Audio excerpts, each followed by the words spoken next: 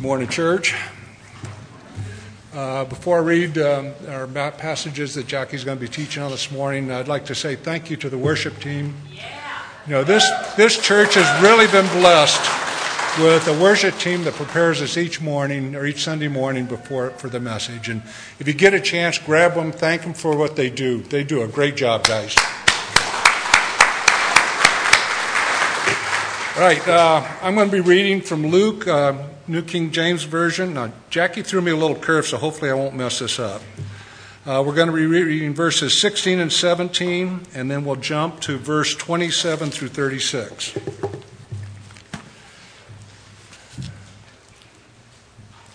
Others, testing him, sought from him a sign from heaven. But he, knowing their thoughts, and said to them, then we'll go to verse 27.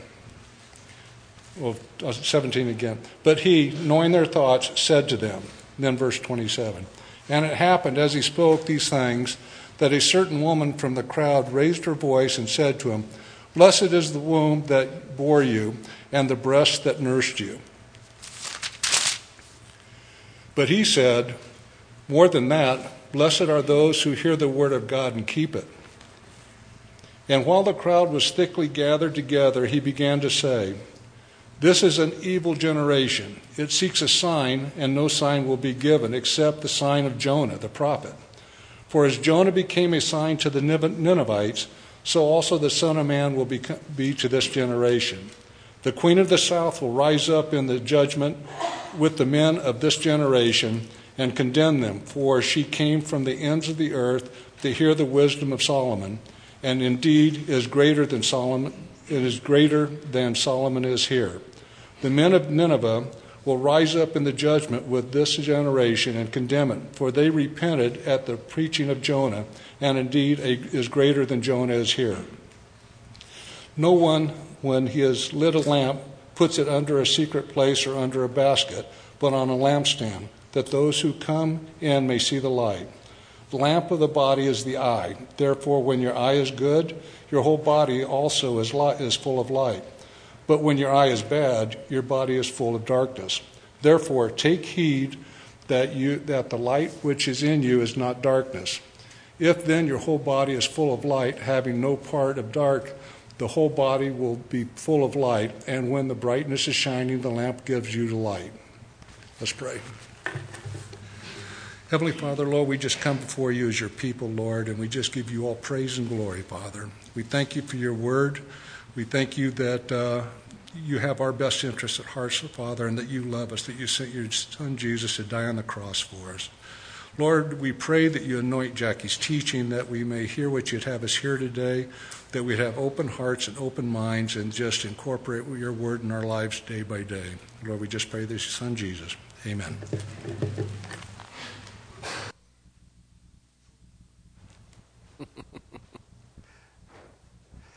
Well, if you guys remember last time we were together, we saw Jesus cast out a demon. And when he had done so, the people that were gathered around him said, well, he doesn't do that on his own authority. He does it on the authority of Beelzebub, the Lord of the Flies, a reference to Satan. He is trying to trick us. It's a lying sign. It said in verse 16, as Phil shared with us, it said, while others, to test him, kept seeking from him a sign from heaven. Do you ever wonder what sign would have been good enough? Whatever occurred previously, we talked about last week, was so great that the people said, something like this has never been done in Israel before. They said, we've never seen anything like this.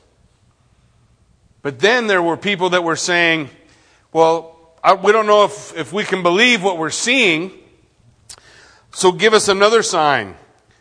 Verse 29 in Luke chapter 11, it says, when the crowds were increasing, as they grew, the masses following him. Now, I want you guys to to get this, because a lot of people, when they talk about the Bible, when they study the Bible, they try to point out contradictions here and there, and And we all make the assumption that Jesus only ever said these things once. You get that that's not true? Jesus didn't just one time say, no sign will be given to you except the sign of the prophet Jonah. He said it whenever he ran into unbelief. How often do you think that was? He ministered for 3 years. How many times when he taught did he teach some of the same lessons over and over again? Do we think that it was a new lesson every time he sat down with a crowd of people? And Matthew, Mark, Luke, and John are writing for us those things that they're pointing to, that they have a purpose and a reason behind. The Holy Spirit has led them to share what Jesus said in this situation or that situation. So as the crowds are increasing, they're packing in. You have a similar thing taught in John chapter 6. You have a similar thing taught in Matthew chapter 12. And each one of those will provide insight, but each one of those are written by the author, John or Matthew, to point out something specific that Jesus did at a time that they're referencing to. And here Luke is doing the same thing. In California, when I was in Joshua Springs, there are 3 Sunday morning services. I taught 3 Sunday morning services there. And if you went to the first one, you got one message. You went to the second one, you got similar message. You went to the third one, you got yet a different one. Now, we were talking about the same subject, same scriptures. How often is that the case for Jesus? So if Matthew's not quite the same as Luke, I guess you can get yourself all wrapped around the axle over it, or you can just let the author recite, write to us about the one he's talking about. If you talk to 3 people on Sunday morning in California and one of them said, Jackie said this story, I love it when he shared that story. And another one would say, what are you talking about? He didn't share no story. And the third one would say, yeah, he talked about fish. And no, the first one says, no, he talked about a dog. Oh, none of you went to the message, did you? Well, sure, they all did. They all heard a different one. Are you guys tracking with me? What I'm trying to explain? Because people get all wrestled up over this. They come to the Bible and they say, well, Matthew's not the same as Luke. Matthew was at a different service. He's referencing a different time. Another time when Jesus spoke these things. Luke is referencing this time. They're similar, for sure. Maybe they even happened at the same day. Maybe they happened at the same time.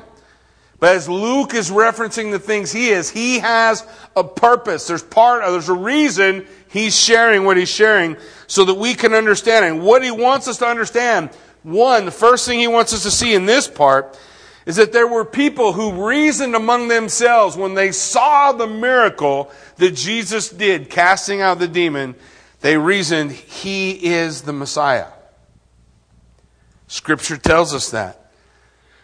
In John chapter 20, verse 30, it says, now Jesus did many signs in the presence of his disciples, which are not written in this book. But these are written that you may believe that Jesus is the Christ, the Son of God, and that believing you may have life in his name. Means Jesus did more things than John wrote. Jesus did more things than Luke wrote about. Jesus did more things than Mark said. Jesus did more things than Matthew said. Jesus did a lot of things in his 3 years of ministry. You just think of one other historical character that was 3 years in the public eye and was put to death that we still talk about. More than 2,000 years later. Yeah, there's something altogether different. In Luke chapter 16, again referencing unbelief in the people, Jesus is going to tell a parable. Well, we'll argue about whether or not it's a parable when we get there. Jesus is going to tell a story about the rich man and Lazarus. And he has this to say, and I just want to reference this, and we'll get to the rest of it when we get to chapter 16 in like 6 months. So when we get there, But this is what he says in 16:31. Just listen to it. Jesus is telling us this story. It says, he said to them, if you do not hear Moses and the prophets, neither will you be convinced, even if someone should rise from the dead. I don't have too many titles for messages. I never do that. It's my own rebellion, I suppose. But as I studied this one that kept echoing in my head was, here's your sign. Because the whole thing is about, this whole section is about, give us a sign. Give us a sign. Give us a sign. And all the while, Jesus is the sign. He is. I mean, just look at him. Listen to him. But they were looking or wanting something else. How many people, I wonder, today in the church get only so close to Jesus Christ because they're wanting something else. They want something different. They're not satisfied with Him. Look, if you're not satisfied with Him, I don't know what to tell you. There's not a better deal. There's not something else coming. He is the most valuable treasure on earth. And if you don't see that, then pray that God will let you. Because you need to see it. He's the sign. He's the prize. It's not my healing. It's not my new job or whatever thing I am seeking God for. It's not the restoration of my marriage. Jesus is the treasure. It's Him. If it's something else, when that something else is chopped away, the whole house of cards falls down. And you have a crisis of faith. Why? Because my faith wasn't in Christ. Where was it? In my thing, whatever else was my treasure. In my health, in my marriage, in my kids. There's a lot of things that we can focus on. And as we come to this, it's just interesting how this whole text comes together for us. When we look at it, Luke starts with this story of this lady yelling out from the crowd, right? He says this lady's hollering out from the crowd in verse 27. It says, he said these things. A woman in the crowd raised her voice and said, blessed is the womb that bore you and the breast upon which you nursed. She's saying, man, blessed be your mama. You are amazing. This is what the lady is shouting from the crowd. But what she's shouting, what's her blessing, which Jesus doesn't rebuke her for, right? Part of Mary's song is that all women will call me what? Blessed. Yeah, that's in the Bible. Blessed are you. Blessed are you. Blessed is the one who gave you life, who nursed you. But then Jesus responds to her in the crowd and says, even more than that, blessed rather are those that hear the word of God and keep it. And we've talked about this word keep, and the emphasis on that word keep needs to be on the concept of a treasure. Something you value. Sometimes we make the emphasis obedience. I'm not saying it's not obedience. I'm just saying if it's a treasure, you take care of it. If it's not, you don't. Right? Anybody ever get a car from your mom or dad you didn't like when you were 16?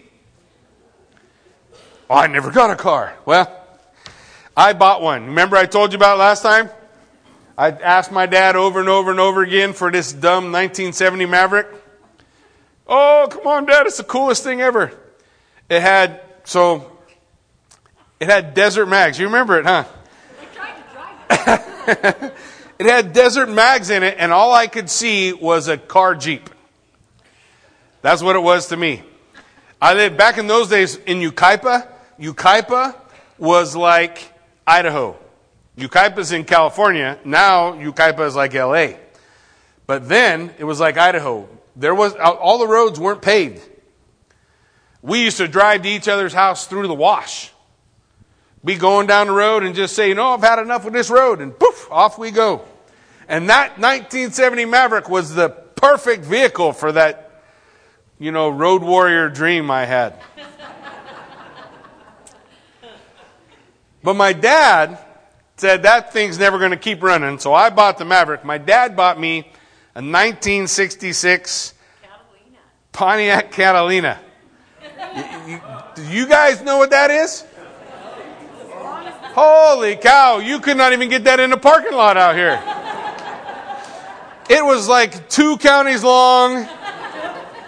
It didn't fit in one lane. Every kid in high school wants to pull up in that. Man. So I did my best to kill that car every time I had a chance. Now, we say it's a boat. It's really a tank. It ain't a boat. I could break that Maverick over and over again, but that Catalina did not want to die. But I didn't take care of it. Why? Because I didn't treasure it. Jesus says it's better rather not only to focus on the physical, having a physical relationship with Christ. He's saying, yep, that's cool and Mary's going to be blessed, but it's even better to treasure the things I say. If they matter, if what God says matters to you, what happens? You take care of it, right? You take care of it. If it doesn't, it don't matter how many times. I could make my kids obey. I promise you. I bet I could even do it now when they're at my house. Maybe. But I can't make it happen in their heart. Can I? When they go home, they're going to do what they do. When they get old, they're going to do what they do. Better yet, is it for them to care enough about what you're teaching them to treasure your teachings in their heart. If they do, they'll do them. You guys get what he's saying? So this is what Jesus is talking about. It's better. Hold fast to the Word of God. We've often said this idea that the Word of God is a final arbiter in our life. Now there are a lot of popular speakers out there. Guys I even used to like to listen to who just recently wrote a book, Andrew Stanley, about why we don't need a Bible anymore. I just don't understand really where he's coming from, because to him the number one focus that we all need to focus on is the resurrection. By the way, where do you hear about that at? Crazy how that is. How can I say on one hand you don't need a Bible anymore, and on the other hand all you need is the resurrection? Well, where's that at? It's not in the Times News. Where do you get your information from? I don't know. I don't understand how they do it. Jesus said the Word of God was valuable. It mattered. He said, rather, it's important that you obey, that you hear, that you keep, that you cling, that you value it. And then he gives us an illustration of that. An illustration of holding on, of treasuring, of keeping the Word of God. That the Word of God matters. He's going to give us 2 examples. Let's look at them in verse 29. So the crowds are increasing. He begins to say, this generation is an evil generation. Let me put that in, we really gotta lay hold of that. We have this idea that we're not broken. So I don't know where that came from. Maybe it's our own pride that builds it up. So let me be the first one in the front of the line. I'm broken. I don't got this thing all worked out. I still get in arguments with my wife.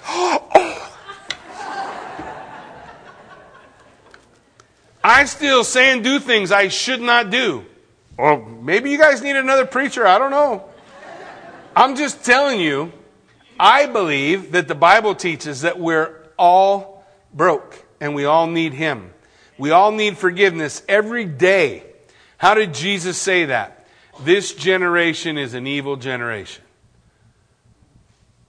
This generation is a mess. Is that not true today? Funny how that is. I wonder if it's been true for all time. This generation is an evil generation, and it seeks for a sign. It's looking for something more than the person of Jesus Christ. Something more. If you feed me, John chapter 6, the time in John chapter 6 that references a similar situation, what happened? The feeding of the 5,000. And they said to him, show us a sign. Doesn't that make you want to scratch your head? What just happened? How'd your belly get full? Show us the sign. What are they saying? You're not enough. You aren't enough. You aren't enough. So he says, this generation is evil. No sign will be given it except the sign of Jonah. For as Jonah became a sign to the people of Nineveh, so will the Son of Man be to this generation. The queen of the south will rise up at the judgment with the men of this generation and condemn them. For she came from the ends of the earth to hear the wisdom of Solomon, and behold, something greater than Solomon is here. The men of Nineveh will rise up in judgment with this generation and condemn it. For they repented at the preaching of Jonah, and something greater than Jonah is here. Each one of these descriptions, as a little boring side note, are in the neutered terminology, which means the picture that Jesus is pointing to isn't the person. It's something about them, something they did. And each one of these guys, the queen of the south and the people of Nineveh, both did something that Jesus has been referencing in his teaching. Both of them did something that we need to understand. The queen of the south, the queen of Sheba, we read about her in 1 Kings 10, 1 through 13. You guys can read that on your own sometime. But what did she do? She traveled across the then known world just so she could hear the word. Just so she could hear what Solomon said. Crazy. Just so she could listen to what he had to say. And what we learn from that story is there was an exchange of gifts. Solomon gave her gifts. She gave Solomon gifts. Which means, man, they entered into an alliance. She found the answers that she was looking for. And the comparison with this group of people that are gathered before Jesus is the same. They're testing him, seeking for a sign, but they're not recognizing that even he's greater than Solomon. He is the Word of God, speaking the Word of God. Solomon was speaking what God put in him. Jesus is speaking out of his own authority.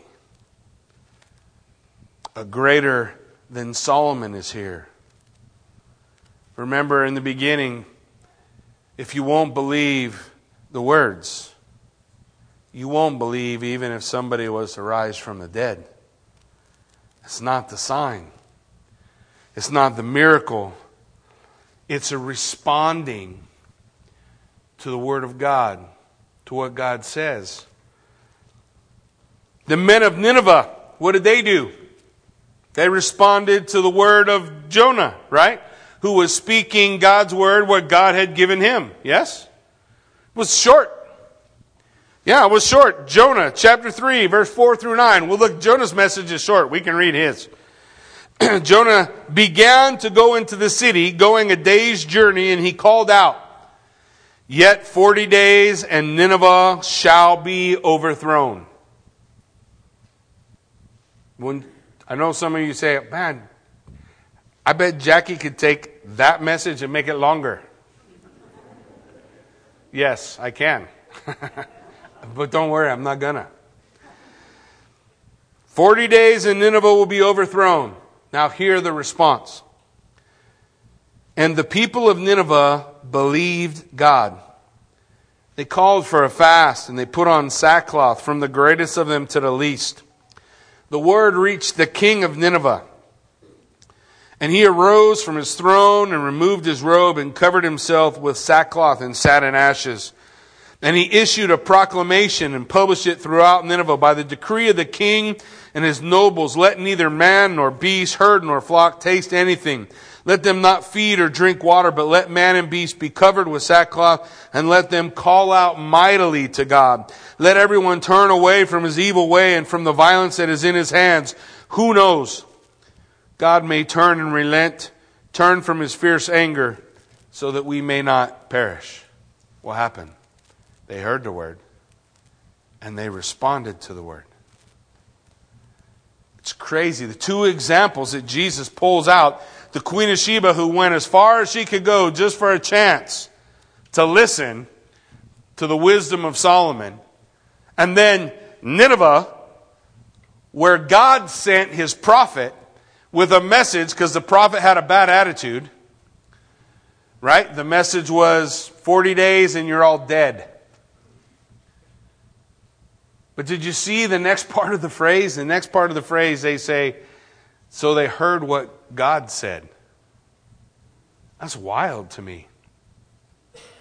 They heard what God said. They heard that. The prophet spoke it, but they heard God's word coming through him. And the question is, as we look at this, Jesus does this miracle. They say it's from the devil that he's able to do these things.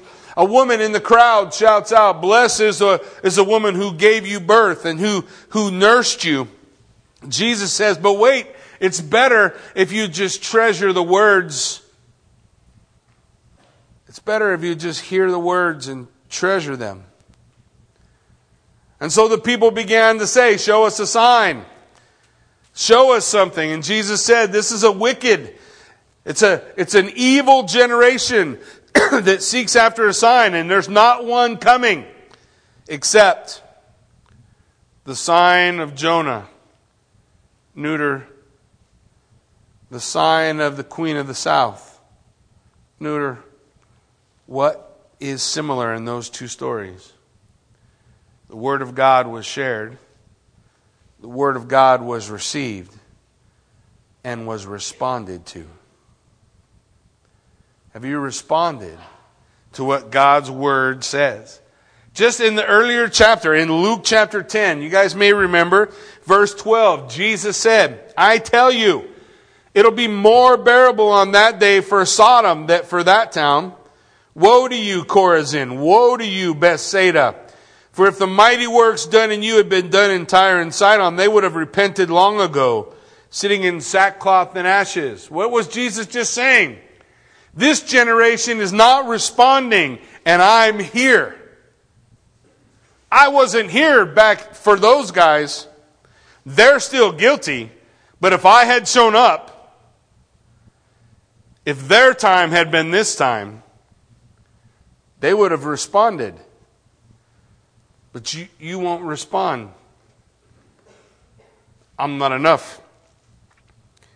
He says it will be more bearable in the judgment for Tyre and Sidon than you. And you, Capernaum, will you be exalted to heavens? You will be brought down to Hades, to the grave.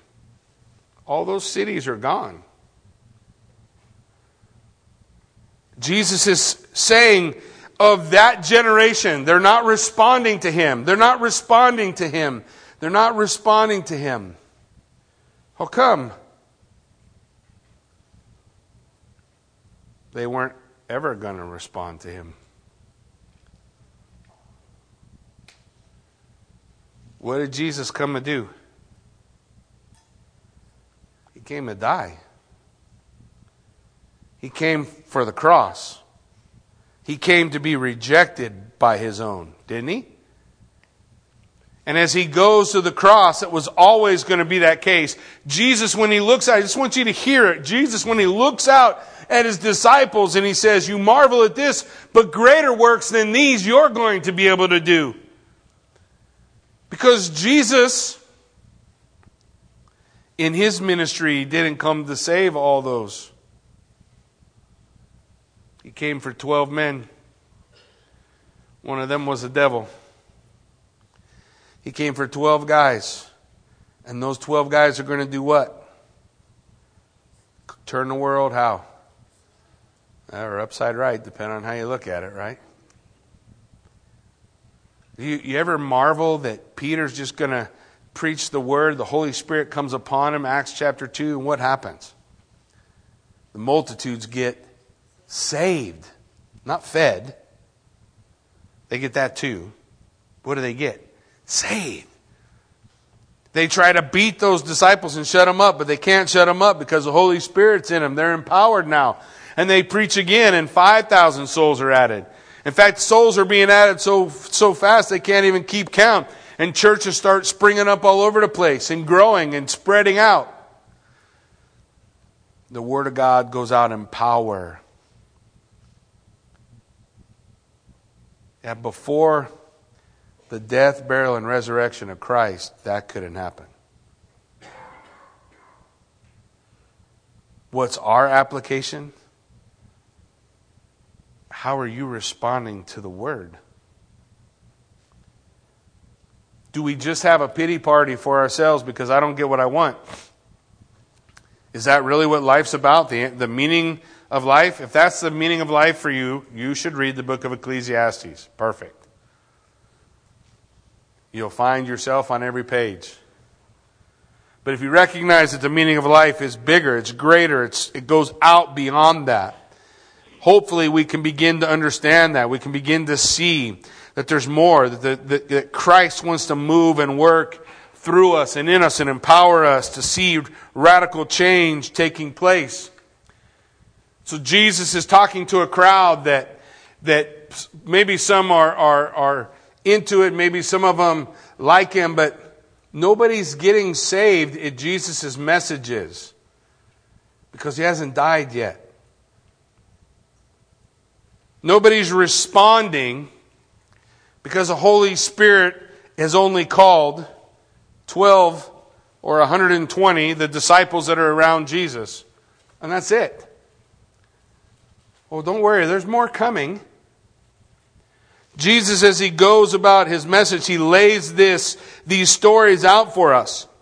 And we want to see. I want you guys to understand. When he looks at them, listen. Who was the queen of the south? Jew? Oh, she was a Gentile, wasn't she? And she came from outside to become an insider. What about Nineveh? Jew? Oh, so they're outsiders who come inside. Don't you hear the words of Jesus as he says to the people who are so sure that they're not wicked, that they're not broken, that there's nothing wrong with them, when he says, you are an evil generation. You are outside, you just don't know it. You think you're inside. There's no more difficult person to reach with the truth of the Word of God than somebody who's sure that because of their heritage, because of where they've grown up or what they've done, that they're in. And you try to tell them about Jesus and you try to tell them about what he did, but well, who cares about that? And it just has no impact. Because they're outside and think they're inside. Are you responding? Are you responding to what God's Word lays out for us? Are we responding to what he has done? Because Jesus is saying to them, a greater than Solomon, a greater than Jonah. There's something greater here right now. And that something greater, that neutered term is this reality. The Word of God is standing in front of them. The Word of God is teaching the Word of God. The Word of God is speaking. Can you hear him? When you hear him speak, does it resonate within you? Is there something within you that wants to respond? Or is there something in you that says, yeah, I already got that? Because that whole crowd, guys, not just scribes and Pharisees, that whole crowd of Jews who the Scripture tells us were veiled or blinded, that whole crowd is saying, show us something else. There's got to be something more. There's got to be something better. And they're crying out for, so Jesus tells them two stories of a Gentile nation and a Gentile woman who heard the Word of God, repented, heard the Word of God, and responded to the Word of God, and their lives were changed. Right? That's the story he tells them. It's what Luke wants us to see. Luke wants us to understand, man, that there is a responding to the Word of God. Take heed how you respond. Look, it's not the last message those guys are going to hear. Let me tell you something that hopefully encourages you. Some of those guys in that crowd were there at Pentecost. I guarantee it. Some of those guys at the cross of Christ who shouted, "Let him come down from that cross and save himself," were there on Pentecost, and their hearts broke, and they saw their wickedness, and they repented, and what happened? God saved them. Because that's what God does. Throughout the book of Ezekiel, you have the Lord proclaiming that I do not celebrate the destruction of the wicked. I celebrate when the wicked repent and live.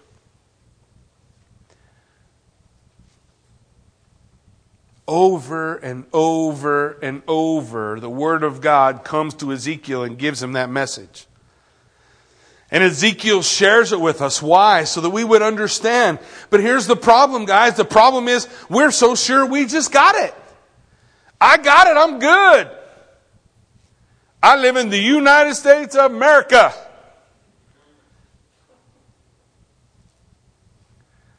You know, what our nation needs is what happened in Nineveh to happen here. I pray for our president every single time I think about him. And I long for him to do what the king of Nineveh did. I long for him to take off his robe, come down from the throne. Repent. Because I need to repent. You need to repent. Our nation needs to repent. Our leadership needs to repent. Holy cow, our people need to repent. We have sown to the wind and we are reaping what? The whirlwind. Which means there's always more that comes. When you sow, you put one seed in the ground. When you reap, what do you get? Lots of seeds. You put one piece of corn and a stalk grows. How many kernels of corn are going to come out of that stalk? I don't know. I'm sure some of you guys can tell me. The point?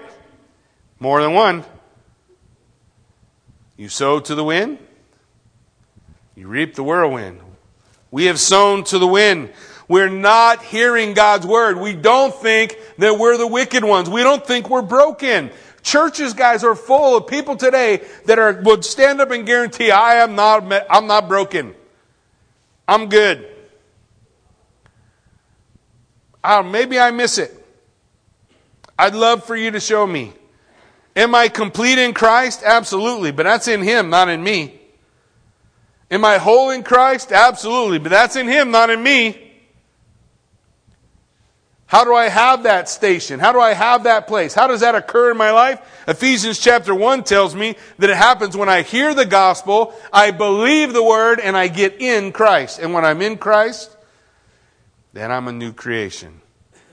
But I am a mess. Christ makes me new. And I still have my messy days. And I'd be willing to bet, so do y'all. And I think, just to be honest, I think what the world really needs in response from the church today is people that will tell the truth about that. And stop saying, I got saved and everything in my life's been perfect ever since.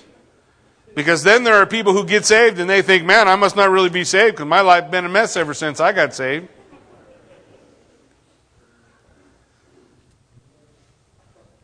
Hey, Jesus saved me from myself, but I still have to battle with me every day.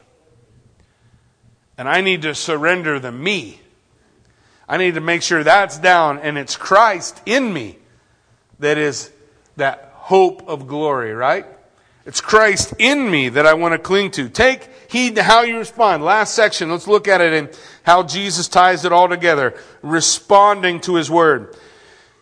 No one, after lighting a lamp, puts it in a cellar or under a basket, but on a stand, so that those who enter may see the light. Your eye is the lamp of your body. So, if your eye is healthy, the word is single. When your eye is healthy, your whole body is full of light. But when it's bad, your body is full of darkness. Now, people struggle with this all the time. I'm going to try to simplify it for you. In their day, Jesus is relating to them where they're at. In their day, the way they believed someone saw was the light that was in the person came out of their eyes, hit the object that they were looking at, and comes back to them, and that was how sight worked. So they believed that there was a light inside of them that came out of their eyes that rebounds, comes back off of whatever they're looking at, and that gives them sight. So Jesus is saying to them, your eye is the lamp, the thing through which you are going to receive the light. And if your eye is single, healthy, if your eye is healthy, double vision is not good, right? Single vision, need to be able to see, it needs to be healthy. If your eye is healthy, your whole body will be full of light. But if not, your whole body is full of darkness. What was in the heart of the people that were saying to Jesus, show me a sign? Darkness. So what come out of their eyes? Darkness. And they cannot see. They can't see. Because what's in them is dark. Therefore, he says, be careful lest the light in you be darkness. Be careful lest the light in you be darkness. If then your whole body is full of light, having no part dark, it will be wholly bright, as when a lamp with its rays gives you light. Let the lamp with its rays give you light. So if we understand their views, the way they saw things, whether or not the eye is sick or healthy will depend on whether or not the body is full of light or darkness. Now, here's the problem. We're just sure some of us are full of light. Right? We'd love to say that. We'd love to say that the way someone understands and receives the gospel is there's light in that person, there's light in that person, there's light in that person. That person's just got dark, so they're not going to see. That person's dark, they can't see. So if you got light in you, you'll be able to respond. If you got dark in you, you'll be able to respond, and that's how that's going to work. I don't know. I'm pretty sure we all got dark in us. I didn't see. I was blind. We got a song we like to sing about that, don't we? Amazing Grace. Do we believe the words? I was blind, but now Oh, how'd that happen? How does that occur? Listen to what the Word of God says. Acts 26, verse 16. Arise and stand on your feet. Paul's talking about himself, about his conversion. Okay? Paul's conversion. Rise and stand on your feet, for I have appeared to you for this purpose, to anoint you as a servant and witness to the things in which you have seen me, and to those in which I will appear to you, delivering you from your people and from the Gentiles to whom I am sending you. Listen, to open their eyes so that they may turn from what? The darkness to the light. From the power of Satan to God.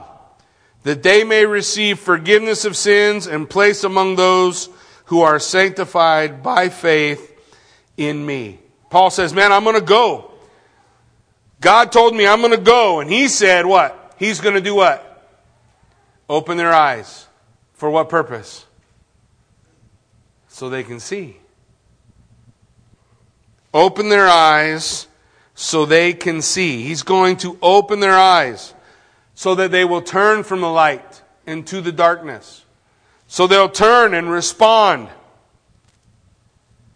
Yeah, we think there's a light inside of us, and that light is what drew us to God, but that's not how it works.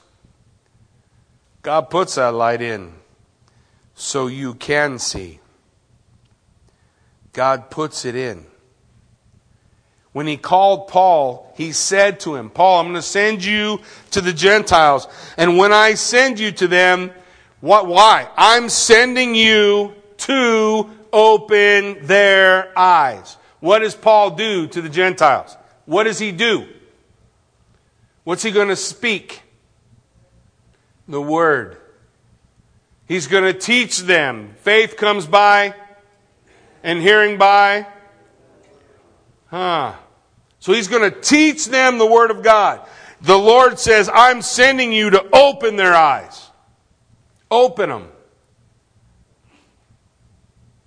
The Bible's very clear. When Jesus came, that wasn't the mission. What was the mission? The cross. He's going to the cross. He's headed to the cross. He's going to die. The disciples are going to share the same things Jesus said. And then what's going to happen? Their hearts are going to break. Take heed to yourselves, how you listen, how you hear. Because what's inside of us affects how we see Jesus. In closing, John chapter 3, verse 17. You guys all know 16, right? John 3:17, for God did not send His Son into the world to condemn the world, but in order that the world might be saved. How? Through Him. In what way? Whoever believes in Him is not condemned. But whoever does not believe is what? Condemned already. Why? Because he has not believed in the name of the only Son of God. And this is the judgment. The light has come. But people love the darkness rather than the light, because their works were evil. For everyone who does wicked things hates the light and does not come to the light, lest his works would be exposed. But whoever does what is true comes to the light, so that it may be clearly seen that his works have been carried out in God. The light has come. Jesus stood before the crowd. John chapter 8. Everything burned out after a party all night long. All the torches dimmed. All the people wore out. And he stood before the crowd and he said, I am the light of the world. And anyone who comes to me shall not walk in darkness, but have the light of life. The light has come. But if we're looking for that light in some other way than in Jesus Christ, in some other thing, then we'll be like the crowd saying, show us a sign. But if we can see the beauty of Christ, then we'll see the light. And if we have Christ in us, then we'll have light in us to see. The Bible says we come to the Word of God and we're confused. Why? The Bible says it's spiritually discerned. What's that mean? You have the light in you to understand the light. You've got to have the light in you. Jesus said, everyone who comes to me, come to me, he said. Come to me. Lord, you're not enough. There's got to be more to it than this. No, come to me. How you hear the word, how you see Him? That's a question we all have to answer. That's the thing we all have to get down on our knees and say, Lord, I want you. I need your beauty. The psalmist would say, God, give me eyes to see your beauty. How many times does David say, man, I just want to sit in your presence and behold what? Your beauty. That's relational. Not religious, not something else. It's responding to Him. Here He is. He's headed to the cross. But if we understand that Jesus is enough, when we see Him for who He is, we respond to what He has told us in His Word, then we see the light. And then we can respond in the same way. I see. But if I'm sure I already see and I already have the truth and I'm already set, then I'll tell you this, you'll never see another new thing again. You've got it already. Paul said I could spend my entire life in pursuit of knowing God, and it would not be a wasted life. I want to know Him more. I want to understand more. I want it all. And it's all Him. Amen? Why don't you guys stand with me? Let's pray. Father God, we thank You for an opportunity to come to Your Word, Lord. We thank You for an opportunity to study it. We thank You for the opportunity to check it out and see, God. And I just pray, Lord, that we can hear, that we can see the Word, that we can respond to the Word. I pray, God, that we can recognize that in ourselves, that we are an evil generation. We're a broken people. We're obstinate, just like the Jews. I mean, sometimes we think, we look at them and we look at that nation and we say, what's wrong with them? How come they could never get it? How come they never understood? How come they don't respond? And I think we should be talking in a mirror. How come I don't? God, I pray that Your Word would accomplish what it's sent to do. You declared through Your prophet Isaiah, my Word always does what it's sent to do.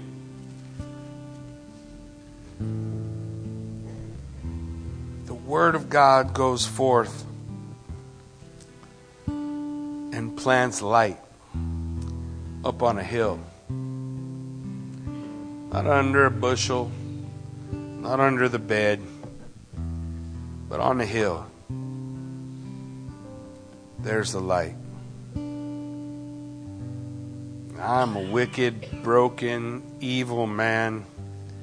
And apart from You, God, cleansing me, I struggle seeing, I struggle knowing, I struggle comprehending and understanding. But I know, God, that when I look to You and I say, God of the universe, grant unto me repentance, I know I'm praying a prayer that a king in Nineveh said once. A wicked king who looked at all his people and said, man, we need to be on our knees. We need to go before the God of the universe, and we need Him to give us what we need. We need to seek it from Him, because there's no tomorrow without Christ today. So help me learn that a greater than Jonah is here. Queen of the South, she went as far as she could go just for an opportunity to hear. And when she heard, she knew. And she gave of all that she had brought. Because what she received was a greater treasure than what was on the back of her camels in the caravan. She just let it all go for the excellency of getting to hear His Word. God, I pray that we would hear in the words of the Word of God, that we would hear what God is saying. If they won't believe what I've said, even if a man raises from the dead, they won't believe. Man, God, help us in this place. May your Spirit move. May you bring us to an attitude of repentance. May you stoke light in our lives so that we can see you. God, would you call? Lord, would your Spirit move? Would your word implant within us faith that we need so that we can respond to what your word calls us to? God, may we repent and stop making excuses for who we are or what we've done.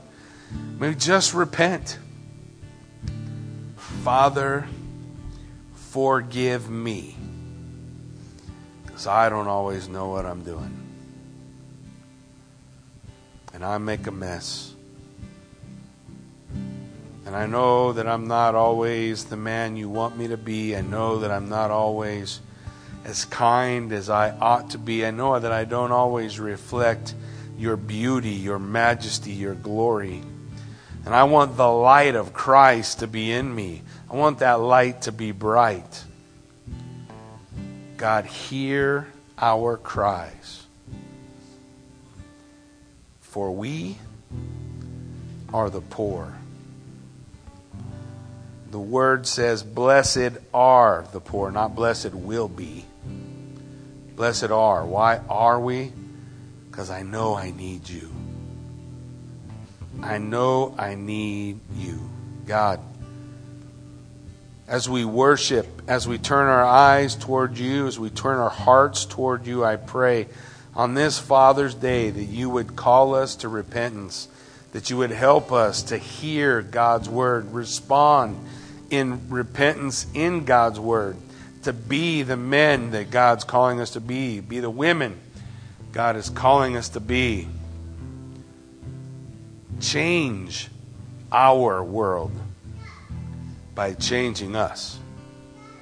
And we'll give you all the praise and the glory for it. In Jesus' name, amen.